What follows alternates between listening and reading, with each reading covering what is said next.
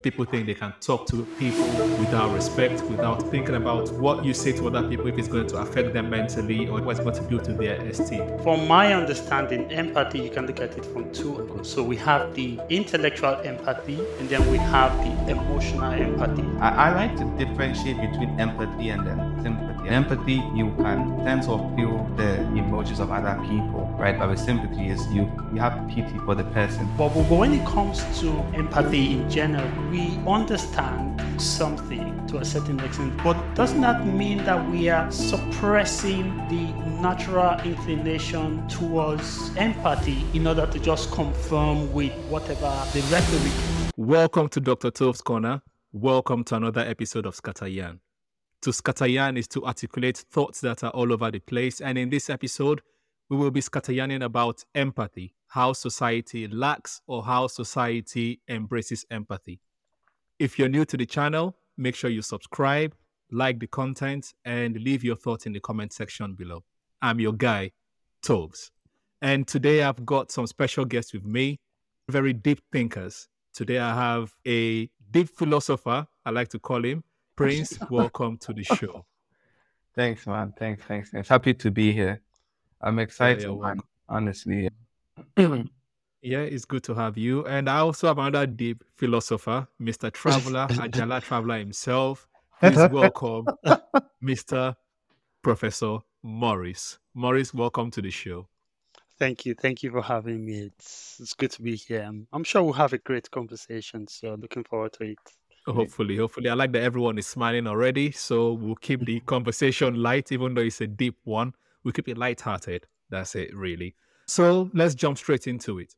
Now, there's this phenomenon on social media, and not just social media, in real life as well, where people think they can talk to people without respect, without empathy, where they say what's on their mind. Yeah, we encourage people to be free, express yourself, but how about thinking about what you say to other people, if it's going to affect them mentally or if what it's going to do to their esteem?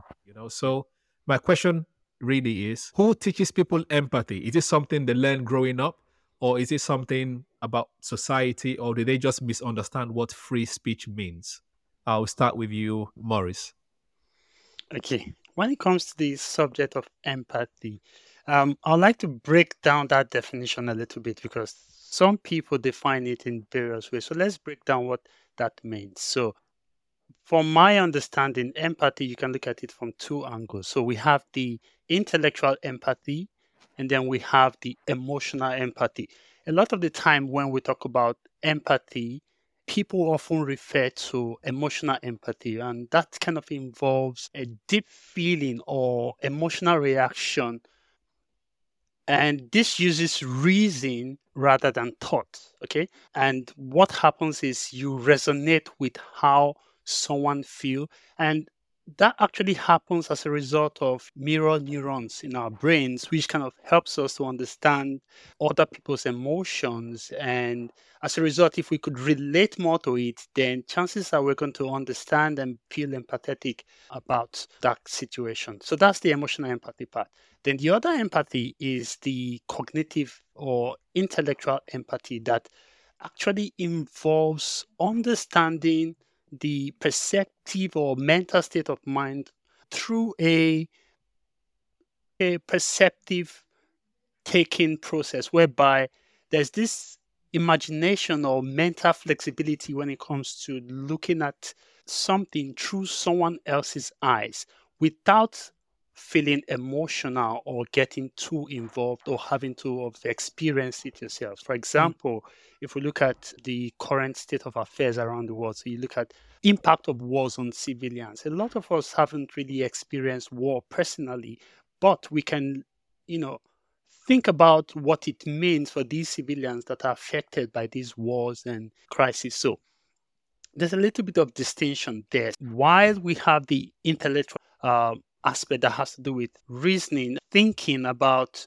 without having to feel what the other person is feeling, we have the emotional, and that emotional sometimes, if not checked, could result in the situations whereby because of how you're feeling, it can have an impact on how you react towards that thing. But we're going to look at several other frameworks when it comes to understanding why, the what causes it, or the why of these aspects. But we'll just leave it there for the time being. Wait, before we leave it there for the time and I come Okay. to you, Prince, just a quick one.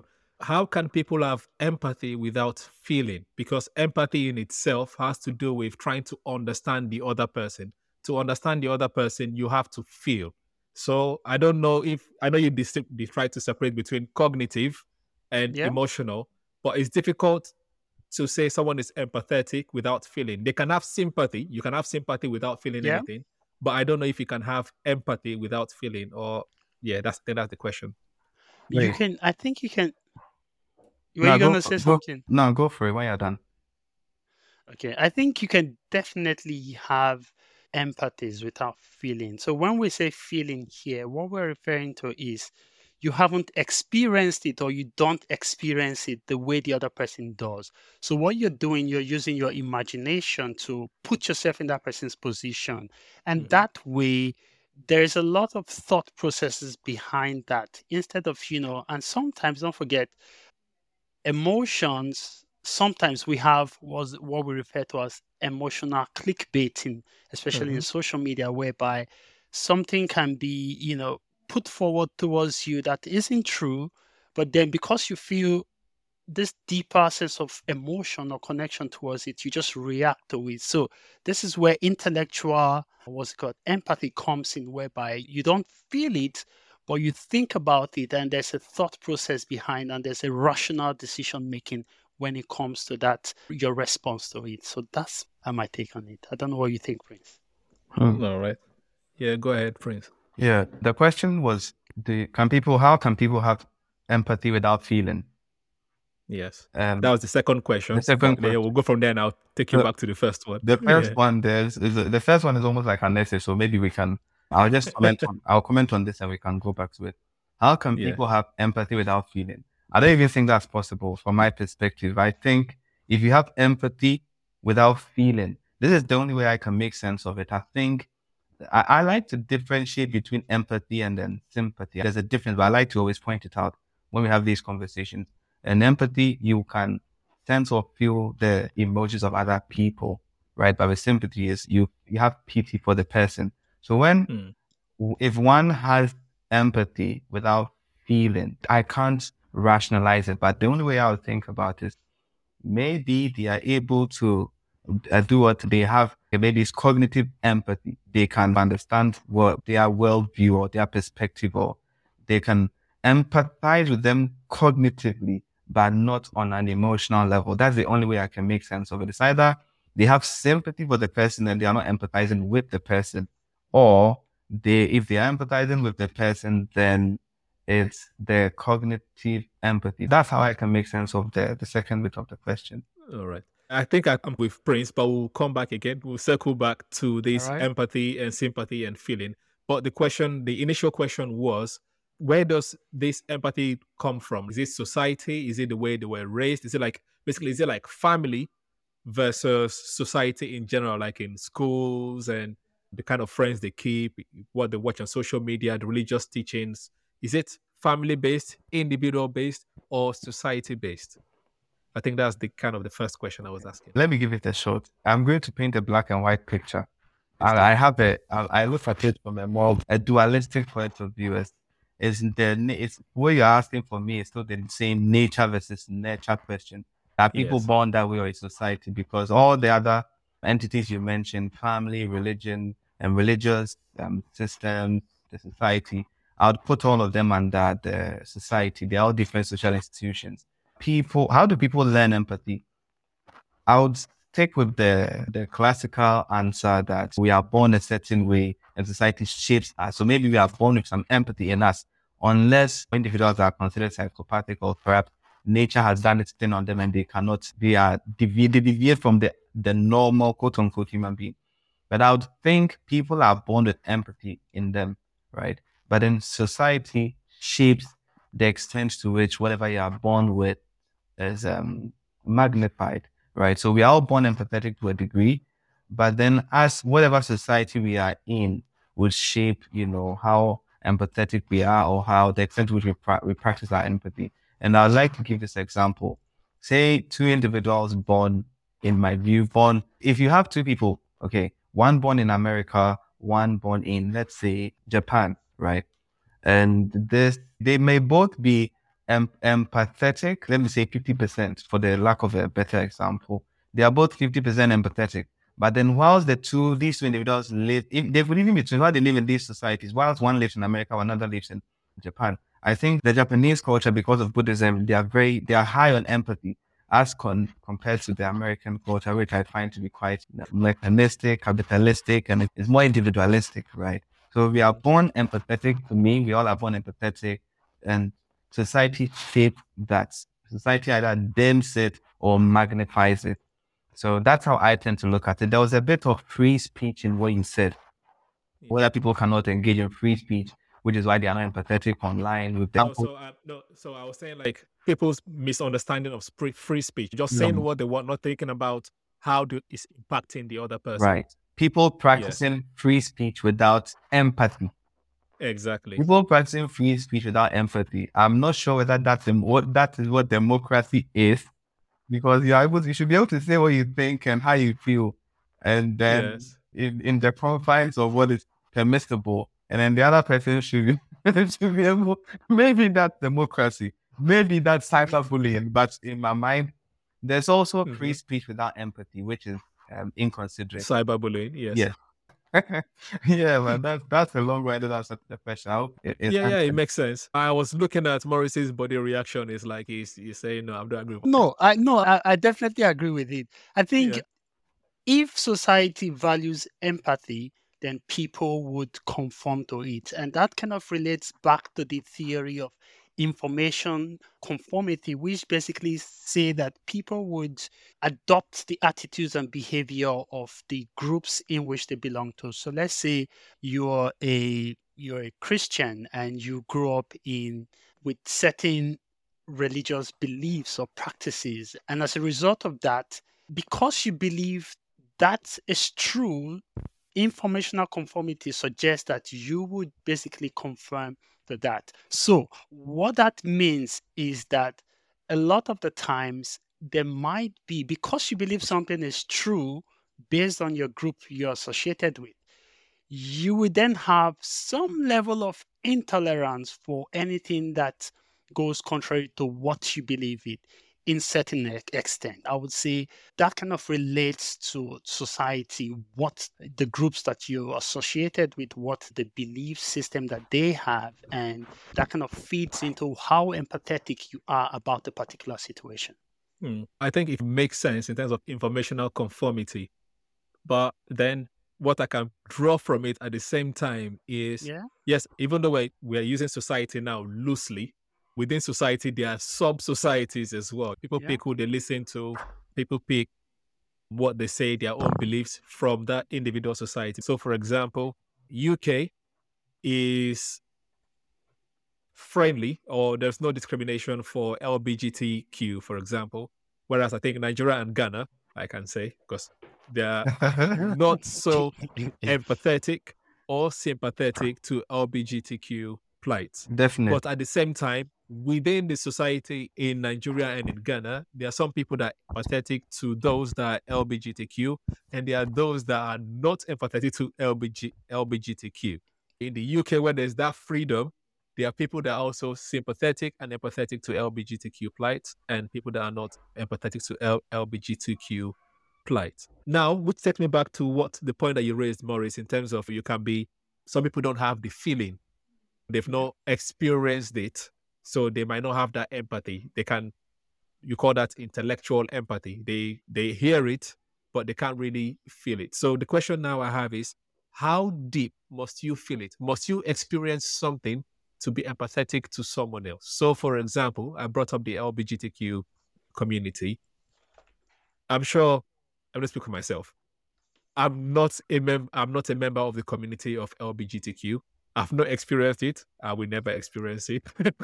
But it doesn't mean I don't have empathy for them. It doesn't mean I don't understand their struggles. It doesn't mean I don't understand what they're going through in terms of when they say people are looking down on them, they're not having opportunities, people don't want to talk to them, people don't want to explain to them, people look like So the question is, must you experience it before you actually know, before you actually have that empathy to people? Must you be fat first before you understand that you shouldn't be rude to a fat person? Must you be gay before you understand that, okay, I should not be rude to a gay person? Should you be a pastor before you understand that I should be empathetic to a pastor? Should you be an imam before you're empathetic to someone that is an imam? Should you be a beggar before you're empathetic to people that are beggars? So yeah, that's the question. Yeah, my Um, okay, Morris will come in. It's just Professor no. Carrier. Nah, for me, I'll just say no. You don't have to experience it really, and this is why. Because from my perspective, and I like what when Morris gave us that clarification, that distinction from the get go. You don't have to Mm-hmm. experience it or be it to be able to empathize with them. So, from my perspective, most empathy is cognitive empathy, right? We understand it. It makes sense to us. The rational argument supporting whatever position that is makes sense to us, but Mm-hmm. we may not have experienced it. There's no way we'd experience it. We cannot possibly see ourselves in that position.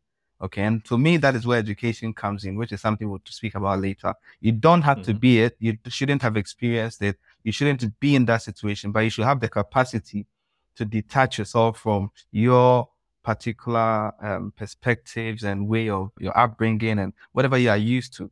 You should be able to detach yourself to. I've forgotten which philosopher that said it, that an educated mind is one that is able to entertain an idea without necessarily accepting it.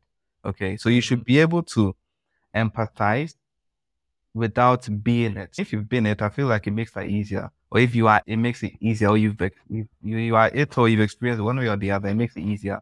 But I particularly think because there's so many things I empathize with, I have no experience about it, and there's no way I see myself being in those positions.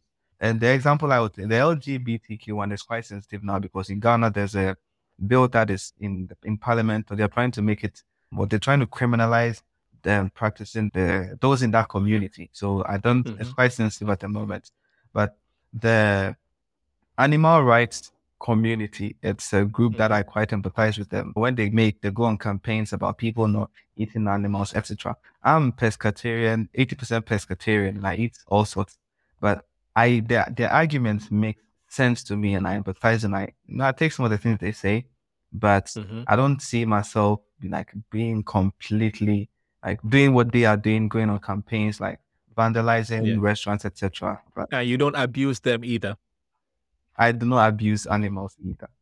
I do not. Yeah, you don't abuse. I'm not saying you don't abuse animals. You don't even abuse those that are campaigning Those either. are yes, those are Yeah, because yeah. I think that is the thesis. That's the theme of the conversation. People don't understand something. They don't want to educate themselves about something, but all they do is just abuse the other group Yes. without empathy. They don't even try to sympathize, not talk about empathize. They No. just hear something. It doesn't conform with what I know. So all I'm going to do is just call them mumu, call them idiots, call them crazy.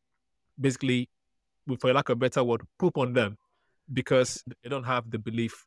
They don't have my ideology. So Yes. Maurice, where do you come in this? I think when it comes to empathy, emotions can be contagious. I think that's another tiny aspect that we can explore.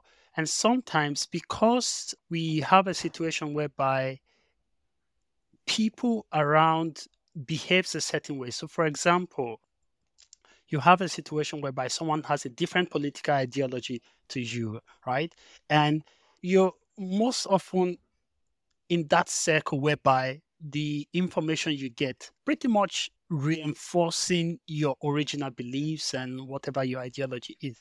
So what happens is that can be essentially contagious, and it will get to a situation whereby that could have a negative impact, I would say, on whether or not these rhetoric, for example, you're in the political space and there's this ideology. I remember during the last campaign in Nigeria where most people essentially the obedience as being violent on social media. If you don't agree with, if they don't agree with you, then they'll basically just insult you all the way, Mhm. which is not always, obviously the minority or the negative always finds its way. Yeah, And that's what's, people are attracted more to negativity. Yeah. yeah. But that happens. But what happens is because there's this influence whereby because the people around you are experiencing this similar feelings in a way, then all of a sudden people tend to react to it. And as a result of that, kind of leads to a situation whereby you are then undermining the other person's opinions or ideas without even factoring in what their own perceptives are or how they view the event. So that's also another aspect I just thought of chipping in. So that's one aspect. But when it comes to empathy in general, I think if we go back to conformity, which is similar to what we talked about earlier on, would we then say that yes, we understand something to a certain extent, but doesn't that mean that we are suppressing the natural inclination towards empathy in order to just conform with whatever the rhetoric around the situation is? I don't know what your takes are. Okay, Prince, you want to go first or should I go first? Please go first.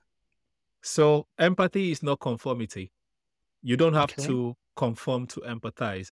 Empathy, by the definition of the word, is just to understand. I gave the example. I don't have to be LGBTQ to understand what the LGBTQ people are going through.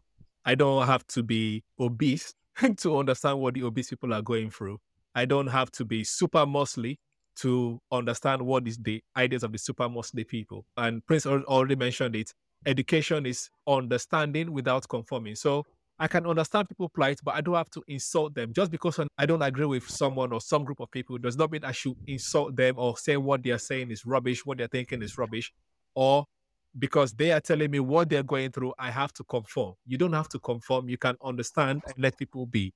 Because at the end of the day, we are all individuals. We all have our own ideas. We all have our own goals, what we want to achieve. So if there is this mantra, live and let live, why can't you let other people live? Why do you have to insult other people because they are not you? They don't think the way you think. And why do you want them to conform to you? Because most of any group that is activists, they're not asking people to conform. They're just saying, see us, understand what we are going through. Please let us also be able to live the way you're living. Let us be able to have our own ideas the way you have your ideas. I don't have to conform, but I can be empathetic without just being insulting. That's what I have to say to that. I don't know if Prince wants to chip in there or No, I completely agree with contribute. everything you've said. Sometimes I think, I don't know, my thoughts around this is not so well formulated. It's something like my views on it are evolving, so I don't really want to speak so much about it per se, but I think it gets so there's a degree to which society must be open-minded and be more tolerant of others, right? Especially all societies. But I find that some societies are more open to conversations and some societies are more empathetic than others, right? I don't know whether it's the extent to which the economy of the country is developed, the extent to which the bulk of the population are educated. I don't know whether it has to do with class, the social class that the people belong to. I don't know, but I think there's something that some societies are able to do, some sections of society are able to do, which is engage in free speech and open conversation where there's tolerance and there's like understanding and acceptance of other people's positions without necessarily conforming. Yeah, when you were talking, I was wondering, especially when Morris gave the example about the obedience. I was wondering whether I could say, let's say some less developed countries are less open-minded compared to developed countries. But then I go on Twitter and I see what the bashing that goes on Twitter, and I'm like, can I even say that? But some societies are definitely more open-minded. There are some conversations I'll be able to have with my friends in the UK as opposed to my friends in Ghana. If they don't know, they're not even open. I don't even want to hear it.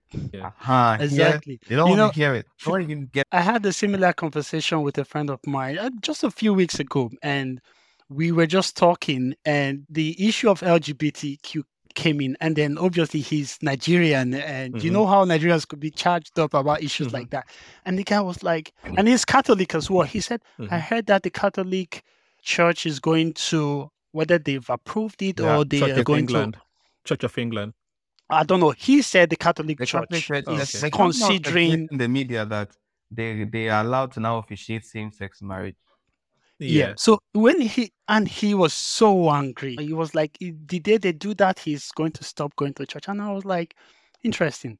Mm. Have you asked yourself why? And I was trying to probe him to get the answers as to why do you feel such emotional attachment towards this issue? You've not, I said, you've never been gay.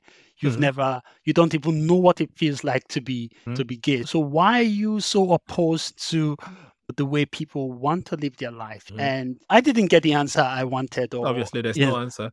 exactly. But yeah, but it does happen. Yeah. So since you were talking about church and bringing Christianity into, I don't know about any other religion. In New Testament, who does Jesus argue with the most? The Argue. I priests don't know. Right. and the Okay. Pharisees and the Okay. Sadducees and all. He always The argue with scribes the and all of religious them. people because all of the religious people are basically the people like the people now, right? They don't want to change. They've heard this teaching. They will live by it. Who was Jesus chilling with? He was going to chill with Zacchaeus, tax collector. They call him a sinner. Mhm. They're like, you're not supposed to be doing this. It's against. And it was like, look, it's not what goes into you that makes you to sin. It's what comes out of you. If he wants to follow the whole Pharisee law, he should not be doing that. But he was always arguing with those religious people because it's basically, and he also called them hypocrites. So basically, what you think might not be factual, you need to have some understanding. You need to be open-minded. You need to listen to other people. You can't just discard people because your ideology is not their ideology, which is crazy because those are the same people that will have, well, most of us are like from southern parts of our country. So we have more Christian. If you are from another part, like Nigeria, Ghana, you'll be more Muslim. I don't know how that works. But anyways, Arab trade, that's a story for another day. But um, you have Christians friends with Muslims, you have Muslims friends with Christians and unbelievers and all those things.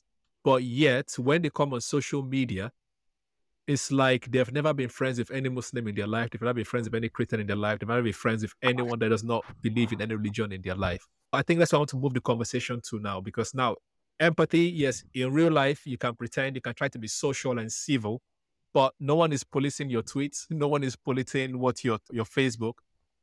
How come that empathy is lost on the internet, but in reality, it does not seem to be? People are more tolerant in real life than they seem to be online. What's your take on it? I'll start with you, Prince. I think it's the social media world has its own dynamics and rules and regulations that governs it. Sometimes it baffles like me, right? Like the shortest way I can make sense of the shortest answer I can think of is that when people are online, you can't see their face, right? There's no direct contact. You don't know, their identities can be concealed. And once people's identities can be concealed and hidden from whoever it is that they are dealing with, some people even have fake accounts. Some people don't use their own in pictures and what have you. And so the fact that people can conceal their identity is what makes it possible for them to go online and behave differently than they would have behaved in real life. So that is it. You get to hide behind a mask, sit behind a computer, and then with the Twitter fingers, do Or whatever, Instagram fingers. Instagram fingers, Facebook fingers, do whatever, say whatever you want. But then in real life, Mm, some people may not be about the things they say online. mm. Yeah, I think the Yeah, concealed identity is what's like doing all of that. right. And Morris, what do you have to say to that? I think one thing I would say when it comes to this aspect is that let's look at I know if we check the research on the people that exhibit this type of behavior, it's predominantly males, right? More than females. So men in general would feel free to express rage. They would, and why do we think that's the case? Could it be that it has something to do with the way we were raised as infants? Remember, when we were growing up, as a male child, you're basically encouraged to be a bit tougher, I would say, if you do not to show emotions. If something affects you, don't cry. You're not supposed to cry. And there's even this, you're behaving like a girl and stuff like that. So it's like from a very early age, males are generally nurtured in a way whereby